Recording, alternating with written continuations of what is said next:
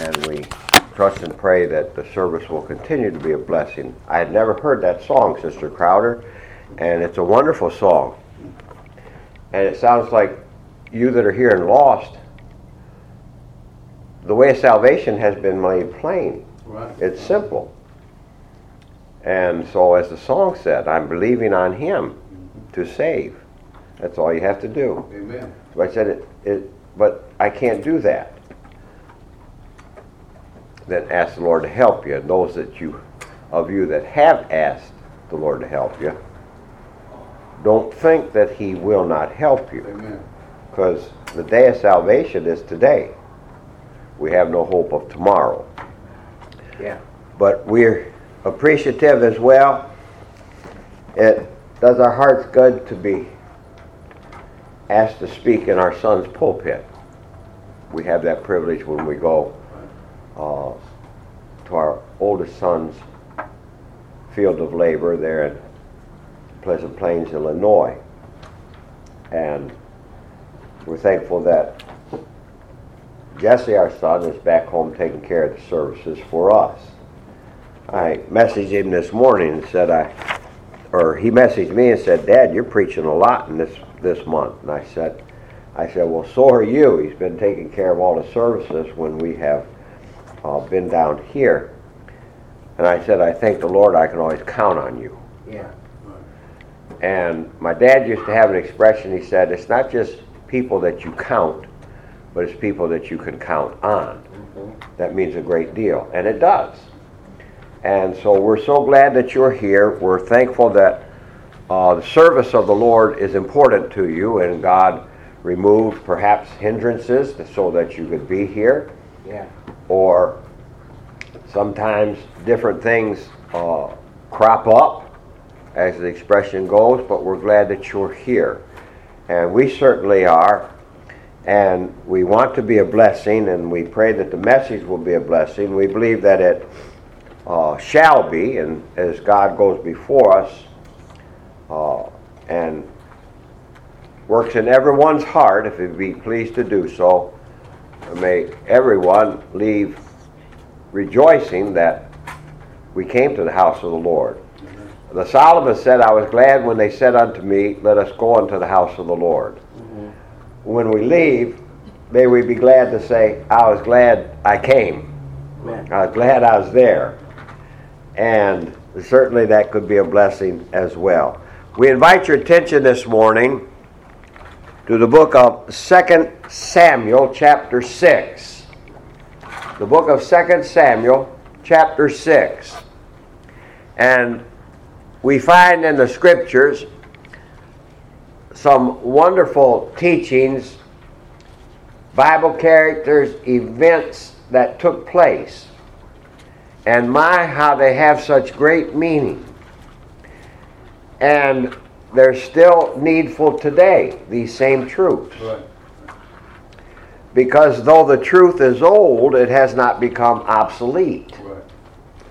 Some things, become antique, as the expression has been said. Pastor I knew in Michigan one time, he always called it antiques instead of an antique. And we find that a lot of people think that the Bible is just of no value today because it's obsolete, it's old. But the truth, anything that's new is not truth from the standpoint of it being biblical. Because the Bible, the truth is always the same. It doesn't change. And we give God the praise for that. So truly that's something that we can count on, the Lord and His wonderful Word. But here in 2 Samuel chapter 6, several passages we shall be reading in Samuel as well as in the Chronicles. And in chapter 6, 2 Samuel, I want to begin reading at verse 9. And David was afraid of the Lord that day, and said, how shall the ark of the Lord come to me? So David would not remove the ark of the Lord unto him into the city of David, but David carried it aside into the house of Obed-Edom the Gittite. And the ark of the Lord continued in the house of Obed-Edom the Gittite 3 months. And the Lord blessed Obed-Edom and all his household. Now, before we run further scripture reference, I want to say at this time that the subject matter that David is speaking of, as you are very well aware of, is the ark. Right. The Ark of the Covenant here in the Old Testament. And one of the things that it has to do with is that it was a symbol of the presence of God. And so it was noted oftentimes that wherever the ark was, the presence of God, that it was a symbol of his presence. And we read here how that as it was at Obed-Edom, that even the household of one was blessed. And truly our households are blessed when the presence of God is there. Amen. And we give him the praise for that. And the Lord should live in everybody's house. We have a plaque or whatever that is called hanging on the wall, and there are many things that a house is for, and one of them is that the Lord should be always the head of the house, because truly that's what he should be. But it was a symbol of the presence of God, the invisible God. And it is a type of the Lord Jesus Christ, as so many things that we'll take note of briefly in the message of all that had to do with the tabernacle and the temple concerning the different objects. For example, the Ark of the Covenant, it became a center of Old Testament Hebrew worship. It was the very central point. There were several objects that went into the ark, wasn't there? And there was the unbroken law. There was the pot of manna. There was also Aaron's rod that had budded, blossomed, and bloomed. Right. And all of these things that the ark contained, and you remember, of course, the lid, the top, and how that it speaks of the mercy seat. And so we find where that every bit of it points to who? It points to Christ. Yep. Every object in the ark pointed to Christ, and the ark itself pointed unto the Lord, because Christ is the mercy seat. That's what the lid was known as. And on the mercy seat was where the blood of different sacrifices was sprinkled. Well, Jesus, of course, he is the one who is our mercy seat, who sprinkled his blood, who shed his blood. Amen. The Ark of the Covenant kept the law as a container. In Jesus, we find the law fulfilled. And in the law, in him the law had been kept, and the many different objects that the ark contained, it was a proper object for God's people. And God gave it to them, didn't he? You can go back, we'll not turn to the passage, but it's back in the book of Exodus, I believe around chapter 25 and chapter 26 and elsewhere, and you will read in those passages concerning the description unto Moses of what he was to do, and concerning the worship of God, and what all would point unto him, and the different objects, such as the Ark of the Covenant, and all that would be in it, and the curtains, the rods, the sockets, the very opening, the veil. All of these things have such great significance. That's right. And we find that to some people, the study of those things there in Exodus, I had a fellow one time remark and said, "Oh, we've heard that before." It seemed as though in his remark that it had become boring to him, that it had become bothersome to him, and that he just didn't need it anymore. Well, I heard the gospel preached more than once, didn't you? That's right. I heard it preached a whole lot of times. I'm glad nobody gave up Amen. and stopped preaching the gospel just because I hadn't trusted the Lord Right. the first time, the second time, and a whole bunch of other times after that. Amen. They kept at it. And because the Word of God has to be preached, it has to be proclaimed. And I'm glad that it did not become bothersome to them to proclaim it. I'm glad that the Word of God has not become bothersome to some folks. They'll continue to worship Him. They'll continue to attend the services of the Lord. That which represented the presence of the invisible God to the people there in the Old Testament tells us of Christ, who, when His presence is among us, it brings comfort and joy. Yeah. And this same presence is a comfort and a joy to the people of God, and it is a terror to the ungodly. Right.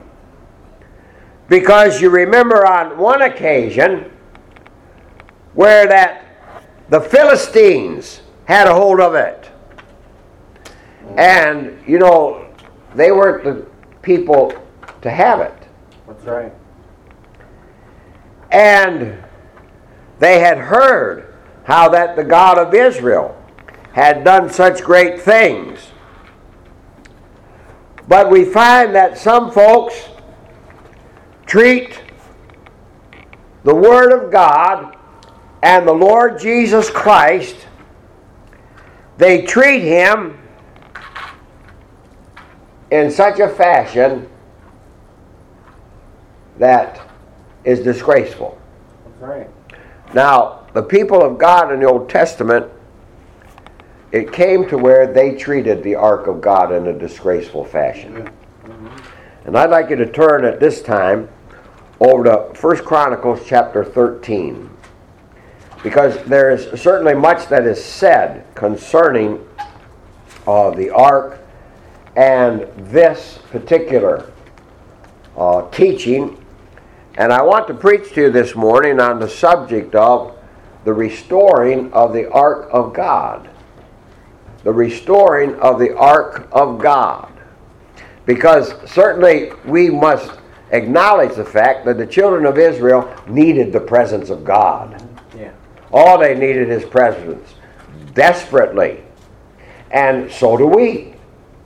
And it's so wonderful that when you ask Christ to come into your heart and to save you by His grace, He never departs. You never have to ask Him to do that again. His presence is always there.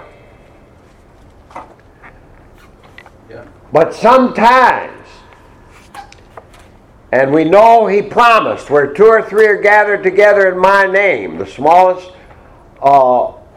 as far as church capacity is concerned. Where 2 or 3 are gathered together in my name, there am I in the midst of them. He promised that. But then you read in the New Testament as well that there was one particular church. There were some others that did other things, but one crowded Him out, didn't they? That's right. And His presence was not among them.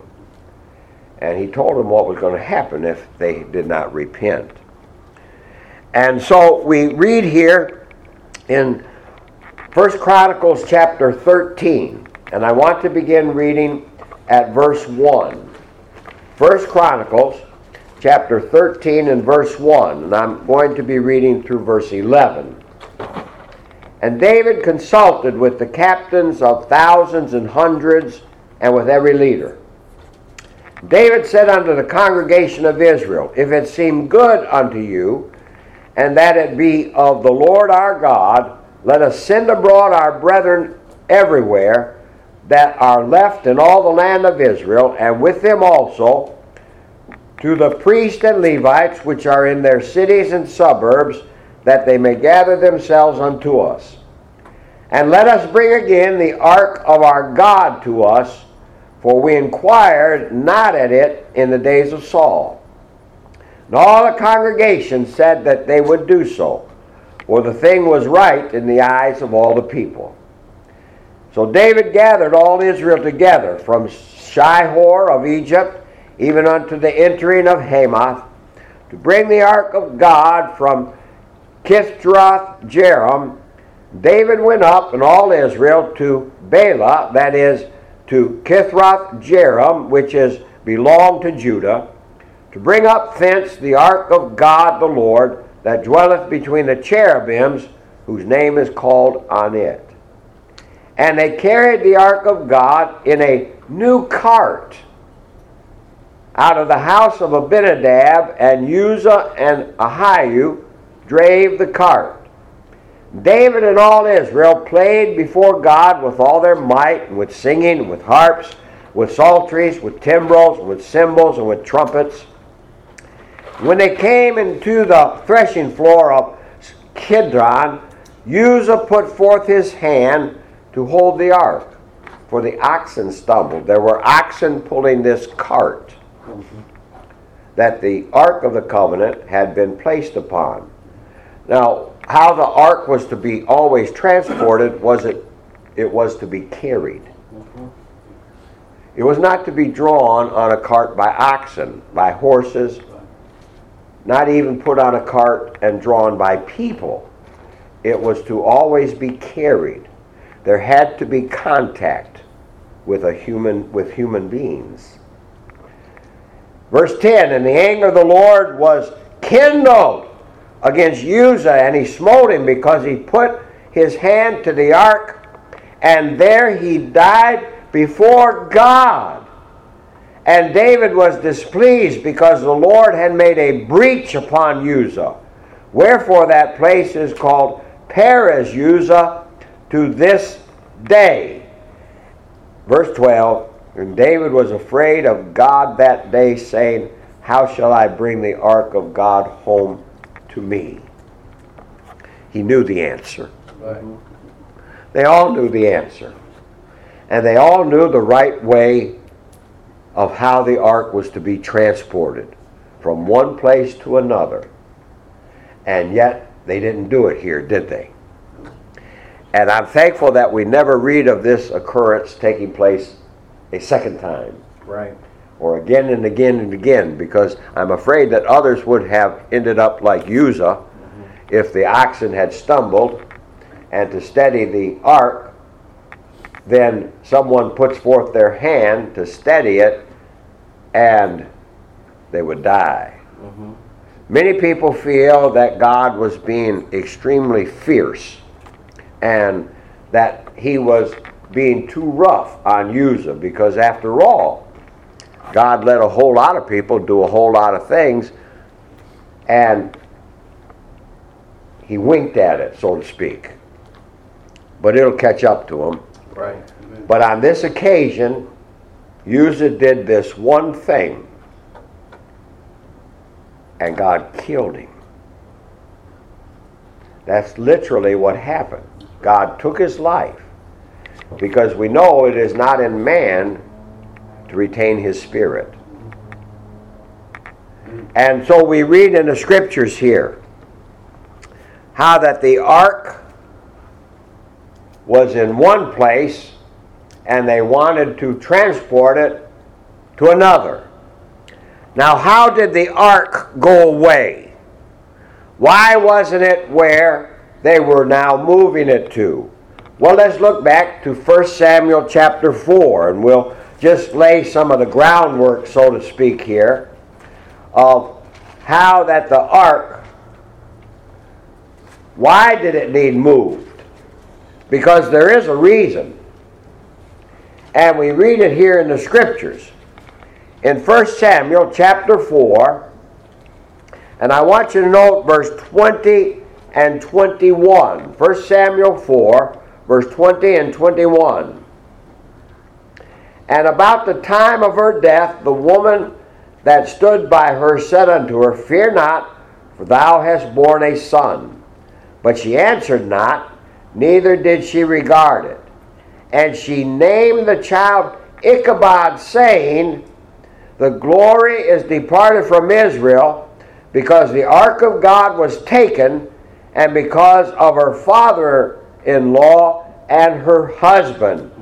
Then verse 22, And she said, The glory is departed from Israel, for the ark of God is taken.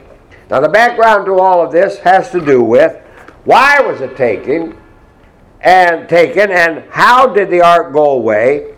It was because sin and iniquity had come between the people of the Lord at that time and the Lord. That's why. And so there was a time in Israel's experience when the people's hearts would depart from God. And we think that, we read it often in the Old Testament, don't we? That their hearts would depart from God, that they did not place Him in first place. They did not set Him before all others. And when they did this, there were usually some consequences that did take place. And they varied, of course. Sometimes the earth opened up and swallowed some folks. Sometimes it didn't. But on this occasion, when the ark was being moved in an improper, not God-given way of transporting it, someone died. They had treated the ark as some people treat Christ today. And that is that because of their sins and iniquities, that Jesus is not as near to them as He should be. Right. And so as their hearts had departed from the Lord, they ceased to consult the Word of God. The Word of God is also known in the Scriptures as, from what I've heard in different readings, as the oracles of God. He gave them orally unto someone, didn't He? Yeah. And we read how that, since they did not consult the Word of God because their hearts had gone astray, they sought to do their own will and go their own way and do things as they saw fit.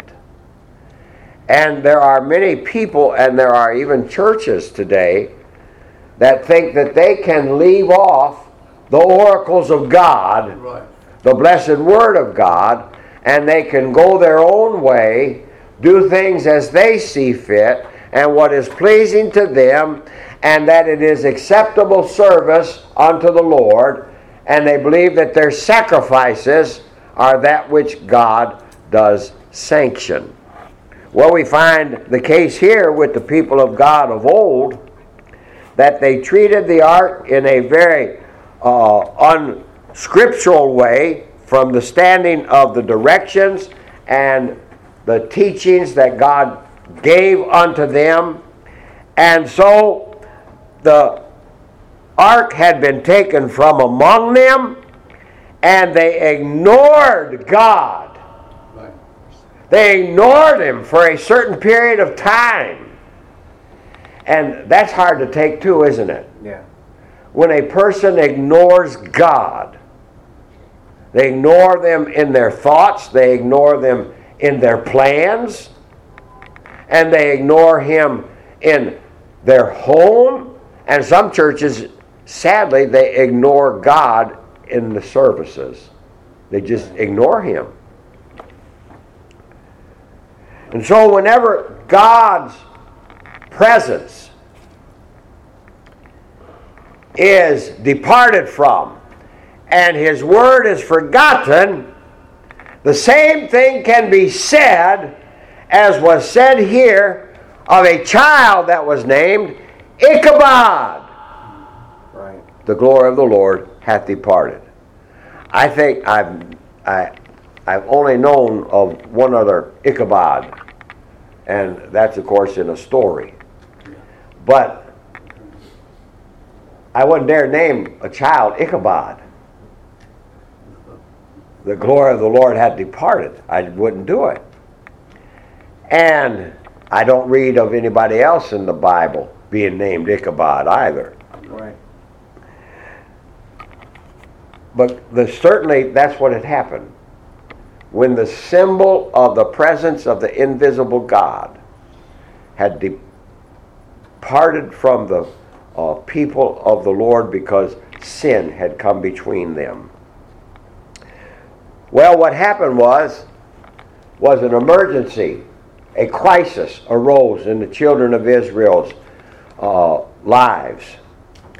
And they needed God's help, because they were going to have to go to battle. And they needed God's help because they couldn't do it on their own. And sometimes that's when people really will get to thinking again seriously as, Lord, I can't do this on my own.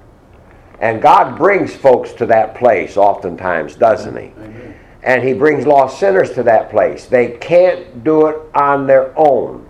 Because some folks say, well, I do trust the Lord. Well, then, you're saved. Because all I read in the Bible is, trust in Him, believe on Him, and thou shalt be saved. Isn't that what the Word says? Right. So make it known then. There was an emergency in Israel's life. They went to battle. They needed God's help. And what did they think of? The Ark of God. Yeah, they were in trouble. And they thought of God. And isn't that when sometimes folks think of God, is when they're in trouble? Because of course other times they will ignore Him. But this is true in our day, because churches try everything. Now they do. There are those assemblies that try everything of bringing the presence of God into their midst.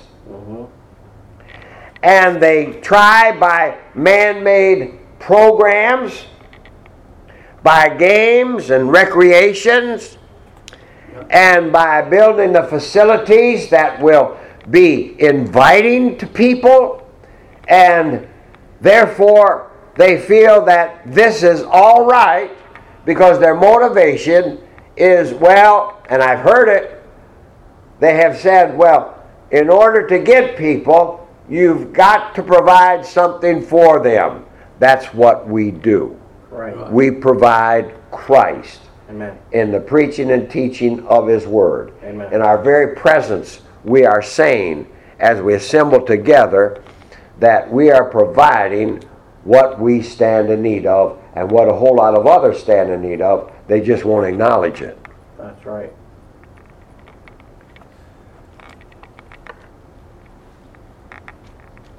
So they were going to use, because they were in trouble, remember, going to battle, they needed help. So they were going to use the ark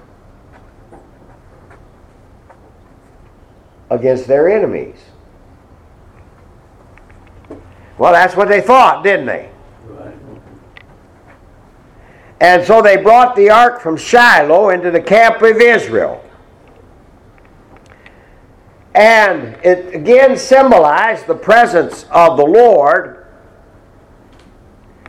And yet, they were making it a convenience for themselves. Yeah. Because they were in a crisis, and so now they're going to think about the ark. Now they want it near to them. And so they were going to use it as an advantage for themselves. That's what they were thinking about it. Without any thought of God having been forsaken, of His Word, of that which symbolized His invisible presence. They did not give any thought of the glory and honor of God And so the ark failed them, didn't it? Right. I said, how could God let that happen? Oh, He's let a lot of things happen, hasn't He?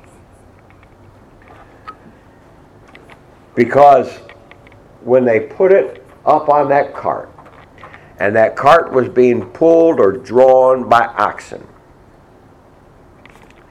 it was as if they were trying to cause God to move and the Word of God to be driven in a mechanical fashion. That's exactly what it was. People invent new ways and means and organizational plans of how to serve God. And it's because their hearts are departed from Him, and so their hearts are not resting on the Lord and His work and His cause. So the cause of God did not make any progress all the while that the ark had been gone from them. Right. Because as the name, the glory of the Lord hath departed. And so there are periods in the experience of people of God when God becomes almost, and this is really sad, He becomes almost a stranger to them. And that's hard to think about, isn't it? Or difficult. We either saved and you have a desire to serve the Lord and be used of Him. How can people consider God a stranger when they had professed faith in Christ at one time or another? And they had at one time served the Lord. Now the ark may not do God's people good. And certainly it will not when it's treated like a sham. Right. They gave great evidence of their insincerity. And so sadly, it seems the curse of this world is upon the religions of this world. Because God doesn't have a place in the religions of this world. Right. What we believe did not come of this world. Many thousands or more, millions of dollars are spent on so many things and so many ways of getting the gospel out. Yeah. And I only read of what God's Word says about how that which He gives us and that which we give to Him is to be used in the spread of the gospel. So the ark of God was out of place. When the presence of God is no longer among the people of God, then churches that call themselves Christians, they will resort to recreational centers. They will relate to social gatherings. They will relate to the Bible not being at the top of their list. Right. And so Christ does not have His rightful place. And lost people, they will not come to Christ without the Word. They just won't do it. And so we find that the ark of God, one of the desires of David was, and we read it in one of the scriptures earlier, how shall the ark of God come to me? And when one has departed from the Lord, that ought to be a desire in getting right with the Lord. How can His presence be made manifest to me once again? He wanted to bring the ark home. And no child of God can be happy when the presence of God and the person of the Lord Jesus Christ is not taking the place that it should in their heart and in their life. Amen. Now, David was a good man. We know that. We know that he was a sinful man. We know that he did some foolish things. We know that he did some mistakes. We know that, again, he sinned. But he's got all Israel together. He gathered them all together. And they had a great crowd. And he said, we're going to bring the ark back home. And so there was a contribution of human efforts to bring the ark back. They made a new cart. And what this has been likened to by preachers that I have heard in times past, they have likened that new cart to all of the ways of evangelism that goes against the teachings of God's Word. Yep. Because there are many. They make a lot of noise. But that's all that it is. Because I once heard a pastor say, we hear some of these high-ranking, very followed evangelists, and they'll go around and they'll speak and they won't say anything different than what you hear as far as the way of salvation is concerned. And they'll speak to thousands, and thousands will flock to hear them speak. And some of them, they would used to do it in stadiums, and they would give an invitation, and it was always the same hymn. And the fellow would stand behind the podium where he stood with his arms crossed, and there would be people just coming down the aisles. And so the question that this pastor posed once was this: how many churches of the Lord ever got started from this? How many mission works of the Lord were ever established that were eventually organized into a New Testament church? Not a one. Right. You see, God has a plan, doesn't He?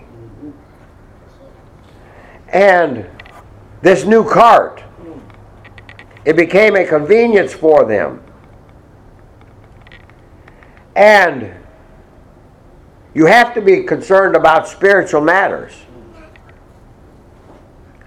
Most people in a lot of churches today, what they're concerned about is going to some church that has dance programs.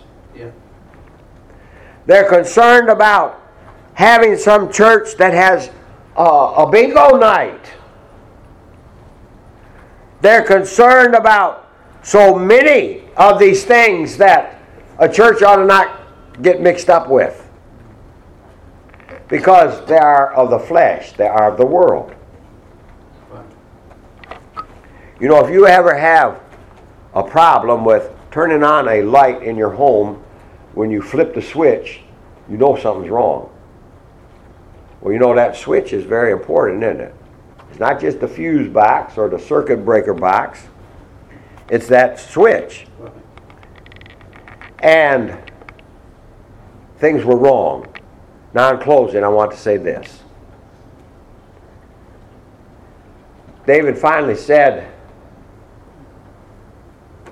he said, let the Levites sanctify themselves. Well, did they or didn't they? Because if they truly did, and they would, David then acknowledged his mistake. At first, he didn't, did he? No, he absolutely did not. They put it on a cart. Many times, people, churches, they have a new cart to do the work of the Lord on. Right. And the Lord's way to carry the ark was upon the shoulders of some human beings, some specific human beings. So they sought a different way of getting the job done. And folks believe that, well, they found a better way. And truly it wouldn't be hurtful. Well, it was deathly, wasn't it? It was hurtful. David found out what the Lord said when he went against him, and David knew what he wanted. David knew absolutely what God wanted, that he wanted it carried the proper way, but they didn't do it. Many people know how the way of serving God is, and they just won't do it. You talk to people about not only trusting the Lord, but those who say that they're saved, about submitting themselves to scriptural baptism, becoming a member of the Lord's kind of church, and they just won't do it. And we find that we still have to witness, we still have to pray, we still have to plead with people. On one occasion, a pastor I knew, he gave an invitation at a revival meeting that he was in, that he was holding. That's what you used to call it. He's holding a revival meeting.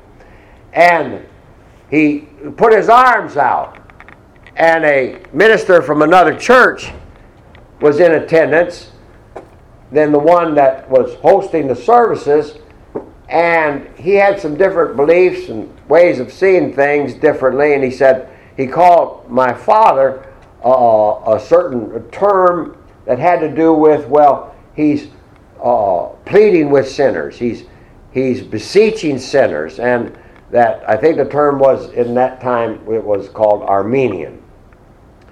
And then, of course, there's the other extreme where there's, and I this name always got to me. They called him Hardshell. And the name itself just had some different connotations to it. But he said, yeah, I'll ask sinners to trust the Lord. Right. Because just as we beseech God's people to present themselves as a living sacrifice, so we will also beseech lost sinners to trust in Christ. Amen. We cannot properly do the work of the Lord. We cannot do it prayerfully intelligent when we go against what God's Word says. Amen. Because what that was, really and truly, with that new cart, it was a neglected duty. They neglected their duty unto God. The proper thing to do was to put it upon the shoulders and carry it. And one of the teachings with upon the shoulders was that it was to be a burden. And my, what it must have been. Well, David wanted to alleviate that. Well, you can't alleviate the burden of the Lord, can you? No. Not by human means. Not by anything mechanical. Not by the ways of the world. So the proper thing is to put the burden on the Lord, of the Lord and of His Word on our shoulders and carry it. Amen. And to go forth. And the Bible says, go out in the name of the Lord. And you know what happened when it was done right? The ark came home to him. It came home to him. And my, what great truths. This again, as we began the message, had to do with another one of the wonderful teachings in the Bible. And somebody says, well, you know, a lot of folks, they have bedtime reading. And that's okay. And there's different kind of readings. But I tell you what, this is good reading anytime, isn't it? Good reading anytime. These stories of old and all that happened and took place, and how God sometimes was treated like He should be, and then sometimes just the opposite was done. And so may the word of the Lord have an effect as it's preached, as it's witnessed to, as we pray for others, that'll have an effect on them. Amen. And may we rejoice that the burden of the Lord has been placed upon our shoulders. Amen. And that we not try to seek some other way of carrying it. May the Lord's blessings be upon you. Amen.